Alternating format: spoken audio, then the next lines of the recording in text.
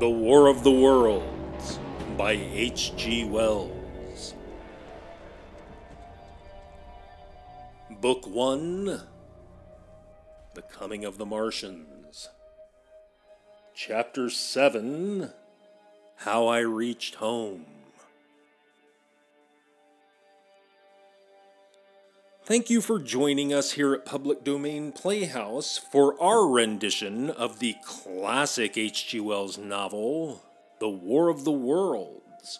So popular, it's never actually gone out of print.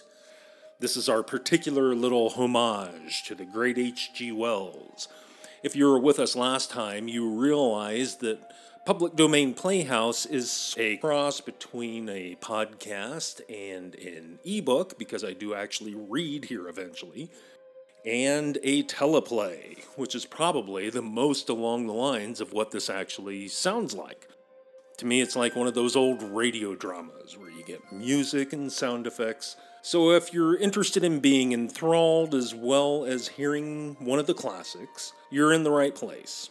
My name's Bart. I'm your narrator and guide. I enjoy reading to people. I hope you enjoy listening.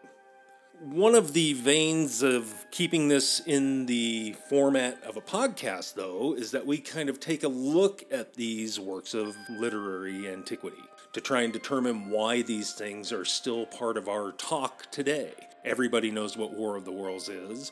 Of course, it doesn't hurt that it's had countless TV, radio, and movie adaptations, and it's created all kinds of spin-offs. Wells was actually the grandfather of science fiction. He was writing these things way before anybody else ever was. Definitely ahead of his time. Last time we kind of took a look at his personal life, which was racked from beginning to end. He was quite the romantic. He enjoyed getting about, so the ladies must have loved Wells. Plus, being rich and famous didn't hurt either. He's built homes in different places for different wives around the world at different times. And it all started with him marrying his cousin when he was young. He got around. I think that could actually be applicable when we're talking about H.G. Wells. Today, we're actually going to take a look at H.G. Wells, the artist, and H.G. Wells, the writer. Did you know that one of the ways that Wells expressed himself was through drawings and sketches? One common location for his drawings and sketches were end papers and title pages of his own diaries. And they covered a wide variety of topics, from political commentary to his feelings towards his literary contemporaries and his current romantic interests. Kind of sounds like he would have been great at podcasting himself, Wells was. He liked to write about all the juicy details as well. During his marriage to Amy Catherine, whom he nicknamed Jane, he drew a considerable number of pictures. Many of these were overt comments on their marriage. During this period, he called these pictures pictuas, P-I-C-S-H-U-A-S, pictuas. These pictuas have been the topic of study by Wells scholars for many years, and in 2006 a book was published on the subject. Now, Wells as a writer, some of his earliest novels were called scientific romances of the time. He invented the theme. He invented several themes that are now classic in science fiction works, such as The Time Machine, The Island of Dr. Moreau, The Invisible Man, The War of the Worlds, When the Sleeper Wakes, and The First Men in the Moon. He wrote realistic novels that received critical acclaim, including Kips and a critique of English culture during the Edwardian period, Tono Bungay.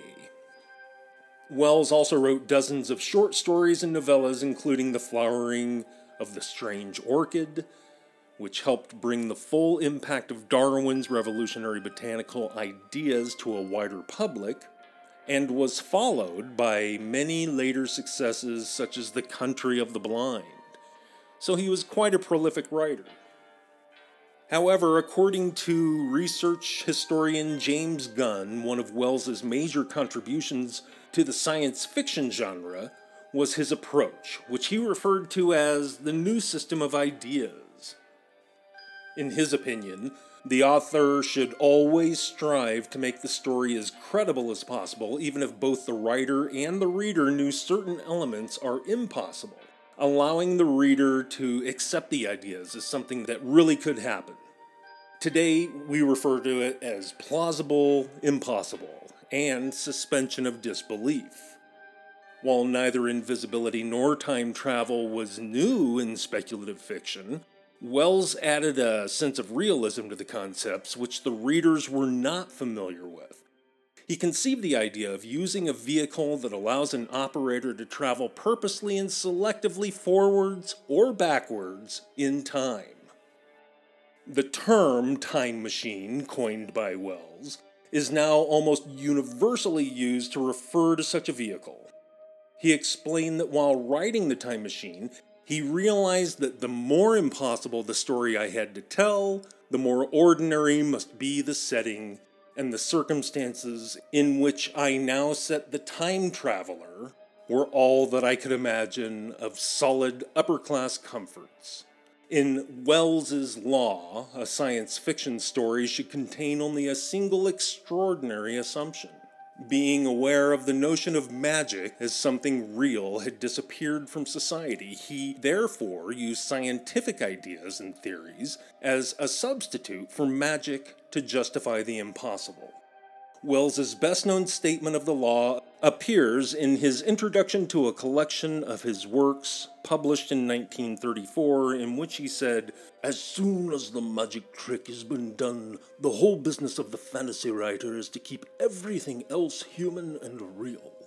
Touches of prosaic detail are imperative, and a rigorous adherence to the hypothesis. Any extra fantasy outside the cardinal assumption immediately gives a touch of irresponsible silliness to the invention." Interesting idea. It kind of contradicts what they later ended up doing on Star Trek, where they broke the rules all the time and tried to explain things and make them plausible by throwing in some current event or something that people from the 20th century know and then something made up.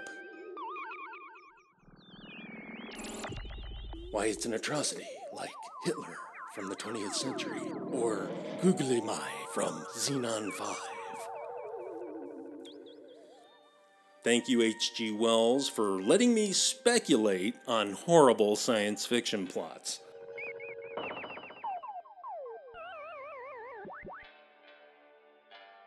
I'm Bart, I'm your narrator and guide, and we are, in fact, getting to Chapter 7, How I Reached Home. And let's hope, for his sake, he didn't forget the bread and milk, because I know specifically she told him before he left the house to make sure he stopped at the store on the way home for bread and milk. But let's get on to our story, shall we?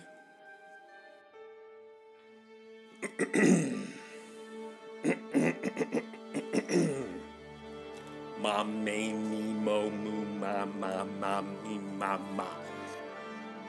Give me the gift of a grip-top sock. That is enough.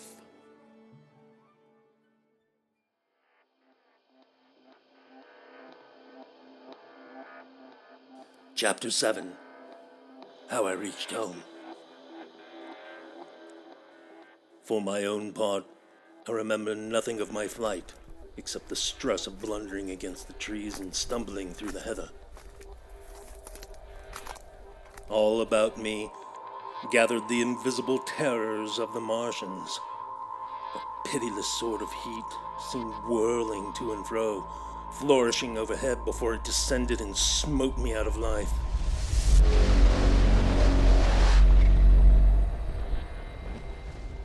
I came into the road between the crossroads and Horsell, and ran along this to the crossroads. At last I could go no further. I was exhausted with the violence of my emotion and of my flight, and I staggered and fell by the wayside. That was near the bridge that crosses the canal by the gasworks. I fell and lay still. I must have remained there some time.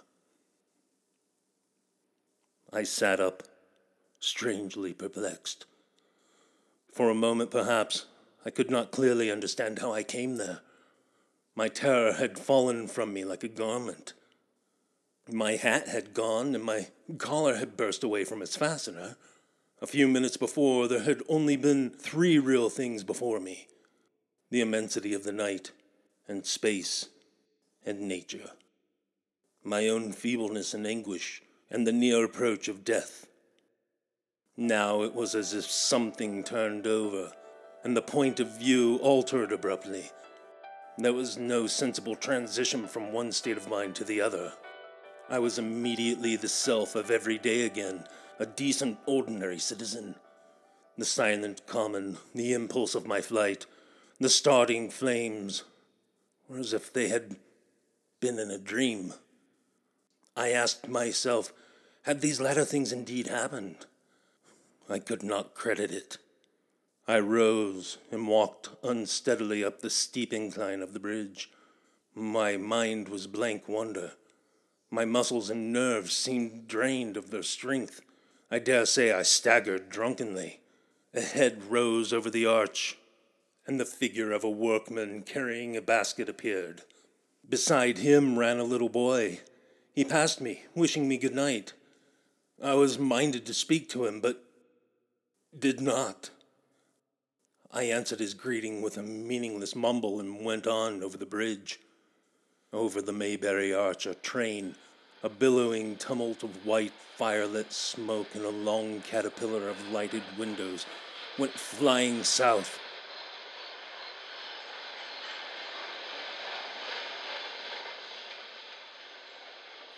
Clatter, clatter, clap, rap, and it had gone.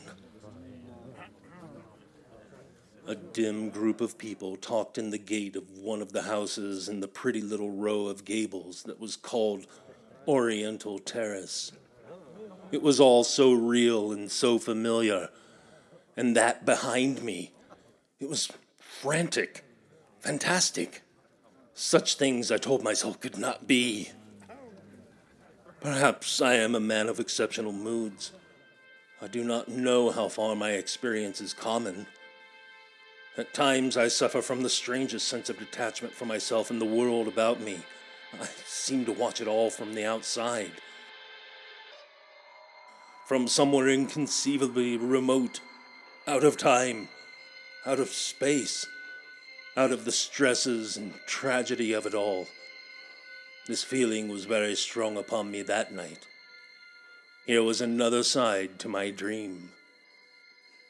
But the trouble was the blank incongruity of the serenity and the swift death lying yonder, not 2 miles away.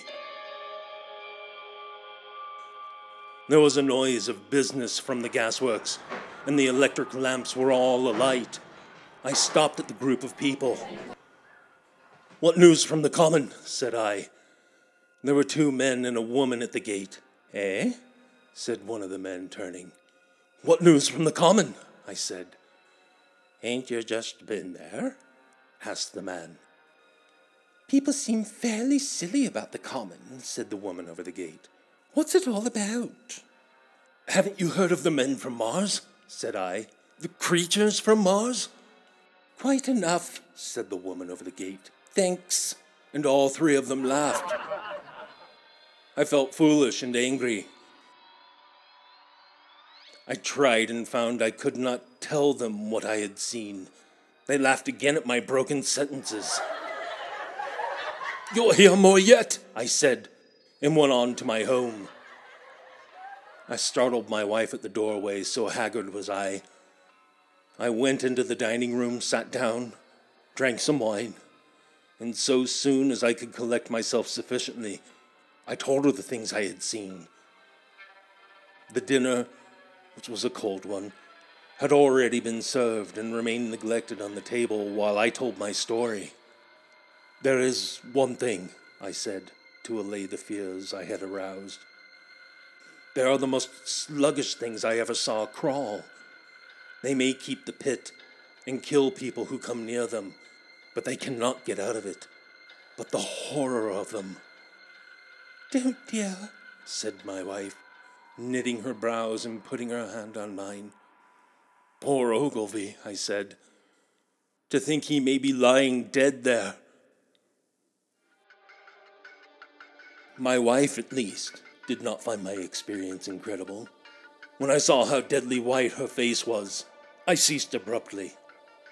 "They may come here," she said again and again. I pressed her to take wine and tried to reassure her. "They can scarcely move," I said. I began to comfort her and myself by repeating all that Ogilvy had told me of the impossibility of the Martians establishing themselves on the Earth. In particular, I laid stress on the gravitational difficulty. On the surface of the Earth, the force of gravity is 3 times what it is on the surface of Mars. A Martian, therefore, would weigh 3 times more than on Mars, albeit his muscular strength would be the same. His own body would be a cope of lead to him. That indeed was the general opinion, but the Times and the Daily Telegraph, for instance, insisted on it the next morning, and both overlooked, just as I did, 2 obvious modifying influences. The atmosphere of the Earth, we now know, contains far more oxygen or far less argon, whichever way one likes to put it, than does Mars. The invigorating influences of this excess of oxygen upon the Martians indisputably did much to counterbalance the increased weight of their bodies. And in the second place, we all overlooked the fact that such mechanical intelligence as the Martian possessed was quite able to dispense with muscular exertion at a pinch. But I did not consider these points at the time, and so my reasoning was dead against the chances of the invaders. With wine and food, the confidence of my own table, and the necessity of reassuring my wife, I grew by insensible degrees courageous and secure. "They have done a foolish thing," said I, fingering my wine glass. "They are dangerous because, no doubt, they are mad with terror. Perhaps they expected to find no living things, certainly no intelligent living things." "A shell in the pit," said I, "if the worst comes to worst. We'll kill them all." The intense excitement of the events had no doubt left my perceptive powers in a state of erethism. I remember that dinner table with extraordinary vividness even now. My dear wife's sweet, anxious face peering at me from under the pink lampshade, the white cloth with its silver and glass table furniture, for in those days even philosophical writers had many little luxuries. The crimson purple wine in my glass are photographically distinct. At the end of it I sat, tempering nuts with a cigarette, regretting Ogilvy's rashness, and denouncing the short-sighted timidity of the Martians. So some respectable dodo in the Mauritius might have lorded it in his nest and discussed the arrival of that ship full of pitiless sailors in want of animal food. "We will peck them to death tomorrow, my dear." I did not know it, but that was the last civilized dinner I was to eat for very many strange and terrible days.